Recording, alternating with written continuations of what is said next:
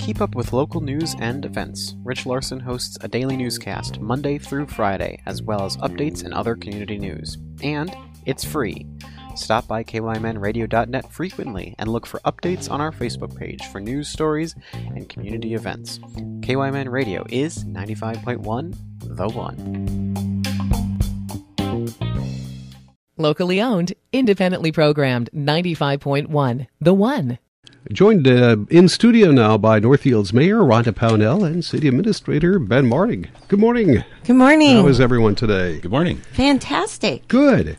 You had a council meeting last night that, very interesting, not that all of them aren't, but you had a couple of things that people have been really looking for and has caught the attention of the public, and that is the Graywood property. We'll get to that in a couple of minutes, and also the proposed tax levy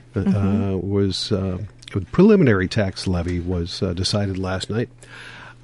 Before we get into that, I noticed something yesterday on the consent agenda, and that was a gift from Aurora Pharmaceutical of some things for the Cannon River Trail. I thought, boy, that's pretty cool. I'd like to mention that today. Yeah. So we are very fortunate. Aurora Pharmaceuticals is just a wonderful business located right here in Northfield. They are locally owned, operated, and doing a fantastic job. They're, just in case some people don't know, they're a veterinary pharmaceutical product development and manufacturing company headquartered right here in Northfield, and their company resides right next to the East Cannon River Trail. And they made a donation last night for a seating area, bike racks, and bike repair station right adjacent to their company there along the East Cannon River Trail. And I know that will be a huge benefit for not only their employees when they want to take a lunch break, right? They can just get right out and walk on that trail. But also the general public and all of our visitors that come and want to utilize that space. They now have easy access to rest or take care of their bike. I know what it's like to get a flat tire. That's not necessarily so fun, but having that donation from Aurora is just very generous, and we're really grateful. Yeah, it's a wonderful thing. We salute them for doing that. They saw the need and just did something about it. Yeah. Let's talk about the tax levy. We have talked about that for quite some while, and we had Ben in last week to kind of explain some of the things. You went with a preliminary tax levy increase of 15%. It could have been as high as 15.9%, and listening to Rich talk about it, much of the council kind of apologized and said that's going to be a little bit lower than that, or they're going to try to get that lower than that. That's a big number. Tell us about how you arrived at that. Yeah, so each year we start out, actually our city staff are probably starting the budget process back in May with really looking holistically at the organization, each department. And then in August, the council meets in a work session and really gets at high level, what are the needs out there? What are the opportunities, and what's the budgetary potential impact of that?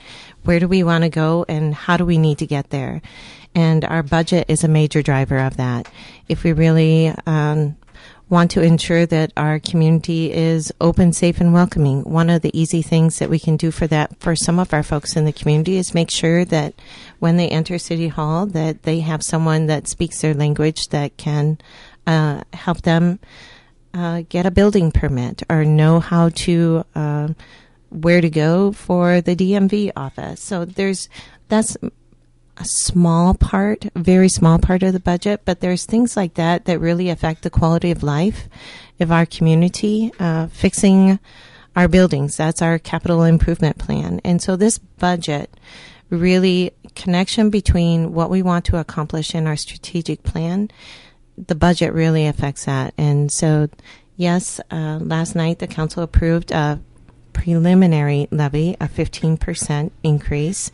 And as we're looking with our comparable cities, we know that still does not put us even to the middle. We're on the low end for our, I believe, what we're levying per person.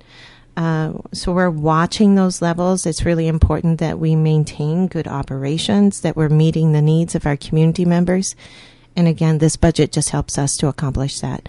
And yes, we did hear clearly from individuals last night on the council that we really want to look at, okay, how can we bring that down to make sure that it's more manageable, and taking into account that this double-digit levy increases really hit our low-income and people that are on fixed incomes the hardest. And just really want to take that into account and making sure that we're doing the best for the community.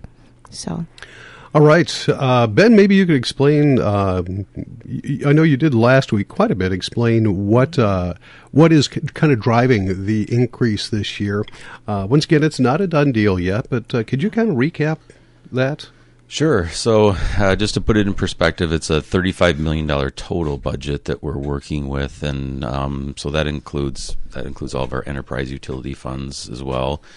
And so the general fund, the operating funds, about $15.7 million for that overall. Some of the driving issues that we have related to that is our revenue in all of the other areas have been pretty much flat. So city government really has limited revenue resources under the state of Minnesota. So the general fund, about 56% of our total revenue in our general fund comes from property taxes, which is a heavy piece. So we really haven't seen trending of fees really going up. Intergovernmental revenue is the next largest piece at 26%. So local government aid takes up about 80% of that. So we get $3.3 million from the state of Minnesota, and we did get a little bit of an increase there, a little under 1% from the state of an increase. So part of it is, even if we have modest expenditure increases, the property tax is going to take up the biggest portion of that, even though it is only like a portion of our overall operating budget. So that's one challenge, is limited alternative revenue sources, I guess, related to city operations, where the property tax is a little heavier reliance on that. On the expenditure side, some of the things that are driving that is we do have the city's completed a compensation analysis for wages and benefits to attract and retain employees, with really a goal to be in the middle of our comparable groups, not to be a leader at the pay level or at the lowest end, but in the middle. And that's that alone would be about 4% increase, a little bit over that we'd have. We also have some positions that are getting added in. The city council has approved a body camera implementation. It's really been going well. But with that, they knew we'd also need a records management person added into our police department to deal with some of that. And so that position is going to be hitting it. We also has, I think, as the mayor, I think, mentioned, we've added a part-time translation person who's doing now Spanish translation. We didn't really have that before, or is extremely limited. And now we're really translating most of our communications that go out, especially written, is going out in Spanish. We also have some program coordinator working on climate and equity goals, has some additional tax impact as well. So those are driving some of the increase. And then probably the last one maybe to highlight is we do have some increase in our debt service. We are, I would say, mid to low on our debt in comparison to other cities. That's really going to infrastructure projects, though. So some of that relates to things like the roundabout project that we did, particularly the underpasses that I think have been very well received, added safety. But that's driving up a little bit some of the cost of the tax levy as well. So those are a few of the examples, but I did mention too, and I think I mentioned last week, and I highlighted it in the presentation, where because of those wage studies that we've done, we're a little bit behind on some of the budget processes. In fact, the council's had 2 recent closed sessions in addition to all of the other meetings, so they've had an added work level on really complicated things and a lot of time spent on that. So those are some of the things as well that are driving some of that. Mm-hmm. Now, I know that there are some personnel requests, I guess, within the budget. There are several departments looking to increase the number of employees that they have in each department. Is that going to happen this year? Does that look feasible, doable at all?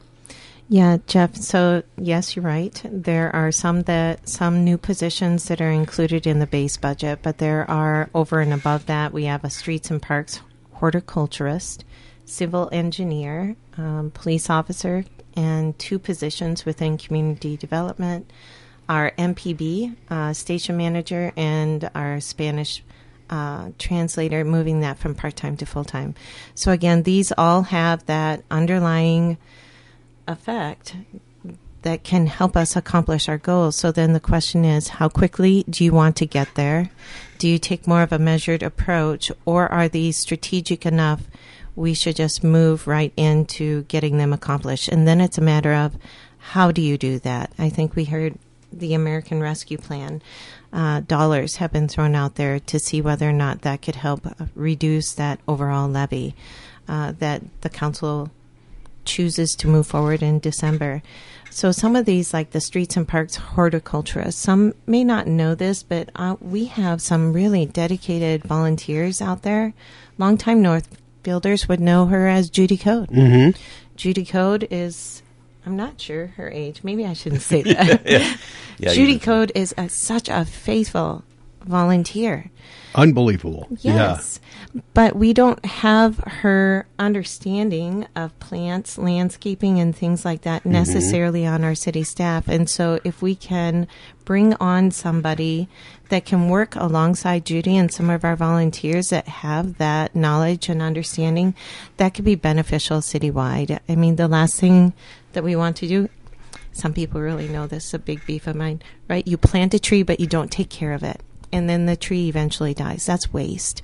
And we really don't want to do that. So ensuring that we have knowledge, expertise on staff to really harness the volunteer efforts of some of our gardeners out there that really want to improve our spaces. So I would love to talk more about this, but we're cutting it off right there because of time. We got to move on. I want to talk about the Craywood development. That was I don't know if it's unexpected for everyone, but certainly me. I didn't see that coming. I'd heard about the environmental assessment worksheet that has been discussed, but it moved forward or moved to the council level yesterday before the meeting. Tell us about that. Yeah, so the city received a public petition signed by over 600 individuals. I believe it came from the EQB, Environmental Quality Board. I think the petition was submitted at that state level. The city of Northfield received the actual petition or the word from the EQB at the state level on late Friday. So once we received that petition and that letter from the EQB, then that moved us into a little bit different direction. There's a pause here that we need to have on the TIF application, the rezoning, and the plat, all related to that Craywood project. So what we will be doing, we had an initial just sort of presentation from City Attorney Hood last night, just in terms of what that means. What do we need to do in terms of process and making sure that we're following state law with how we handle this, and also respecting and honoring, I would say, the people that brought the petition forward. That's really important.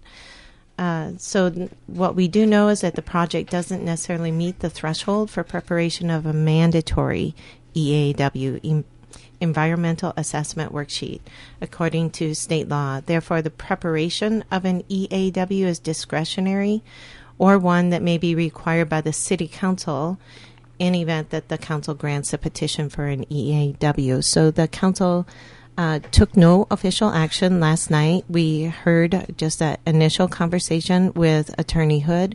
We also heard from people that submitted the petition last night. What this does is it gives our staff, will be preparing a couple different resolutions, one to for the City Council to vote on that gives permission to move forward with doing an EAW, and another one saying basically it's not needed. So that will be on the October 5th City Council agenda. Now, let me see if I got this straight. They went to the EAW, went through, you have to go through the state to get that EAW, or at least file through the state, is that right? But the state, from at that point, if it doesn't meet that threshold, then it goes just straight to the City Council, and you have the option of one or the other. Is that correct? Yeah, that's pretty much it. And then the council must review the evidence presented to demonstrate whether it has the potential for significant environmental effects, and there's a specific criteria list to go through that. So that's what the the staff would be working on to bring to the City Council for review and consideration to either recommend moving ahead with an EAW or recommend to deny the action related to that. And so that will be coming on October 5th. It does fall into what we call a quasi-judicial review of the City Council or authority, so it's a little bit different than most of the legislative work that the Council does, where they're it's more of like a legal, like almost kind of like a judge or a jury, I guess, with the Council. So they have an added level of responsibility for impartiality related to review of this information, and that's why they're more limited to really shouldn't be contacting or working with talking directly to the developer or interested parties or petitioners related to the petition that's before them, because it's really kind of a legal duty to review that from an impartial standpoint, kind of like jurors need to be impartial with that. So it's a little bit different emphasis that the attorney made last night. But ultimately, the options will come back. The real purpose of the EAW is to disclose if it's determined that there's potential for significant environmental impacts. The three areas mainly identified were the Rusty Patch Bee, which does have some endangered species protections related to the destruction of the bee itself. Secondarily, some concern that there might be a wetland identified was one thing, and then the third one relates to some traffic concerns. And so those are the main areas of the petition that are being kind of questioned about that review. If the EAW is pursued, really the purpose of the EAW, number one, is determine if an environmental impact statement is necessary, which is a very involved and time-intensive and significant environmental review that would be a next stage that the EAW would determine whether or not that is needed, and then the council would need to act on that at that point. The other thing an EAW possibly could do is if there are significant environmental concerns identified, there also could be some mitigating measures identified as part of that process too. Mm-hmm. All right. A couple of more questions involved with that. You'd mentioned that it doesn't meet the threshold for an automatic EAW. What is that threshold? How far? Was it significantly far from the threshold? Was it close? Do we know what that is? That's a little beyond some of my level of detail to get into the specifics of that, but I would say there are probably certain environmental conditions that would be very specific to that, and so apparently the ones identified related to the status of the bees, and that wouldn't automatically trigger that. You'd probably have to bring a different guest in to get into that level of detail. It might have been. I'm sure the staff might have covered that last night, but it's not registering in my brain, I guess. The other thing would be who pays for it. Well, Rich and I were talking earlier on. It's not the petitioner that pays for it, which would be, in this case, the folks from Northfield Shed. Would it be the developer? Would it be Rebound, Schmidt, and Stencil? Would it be the city of Northfield or the state of Minnesota?